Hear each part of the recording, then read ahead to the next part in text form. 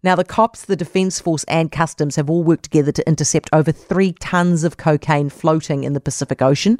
The stash hadn't been in the water very long. It was in a low-traffic area, and that amount would have supplied New Zealand for 30 years. Andrew Costa's the Police Commissioner. Hi, Andrew. Good afternoon, Heather. How'd you find this in the first place? We're not going into too much detail on that. You'll understand the need to protect our methods, but an outstanding result to have recovered such a large haul, which would have done massive harm in the communities where it landed. But fair to say it wasn't an accident. You guys obviously used some intel. Oh, look, we're looking all the time for opportunities to intervene with the international movement of drugs, and we do that alongside our partners, including our Five Eyes partners. But there are many means by which we can detect these things, and we'll use all of them. Is this a regular drop-off point?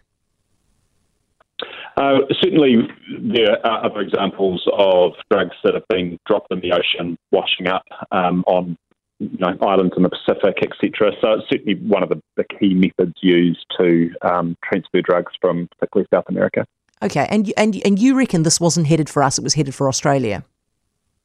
Yeah, just the sheer scale of it. As you've noted in your intro, we wouldn't consume that before about 30 years. So Australia, this is still a year's supply in Australia.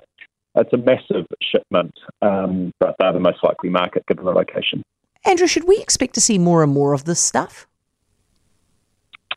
Look, I think we are concerned about our region being targeted by drug distribution groups. We have a high street value for our drugs, and that makes us an attractive market. I think this case demonstrates that we've got a lot of active enforcement activity underway, and they take a real risk when they try and come here. And so if we're going to see more of these drop-offs in the middle of the Pacific Ocean, six days sailing from New Zealand, are you going to need more resources to be able to go and fish this stuff out of the sea?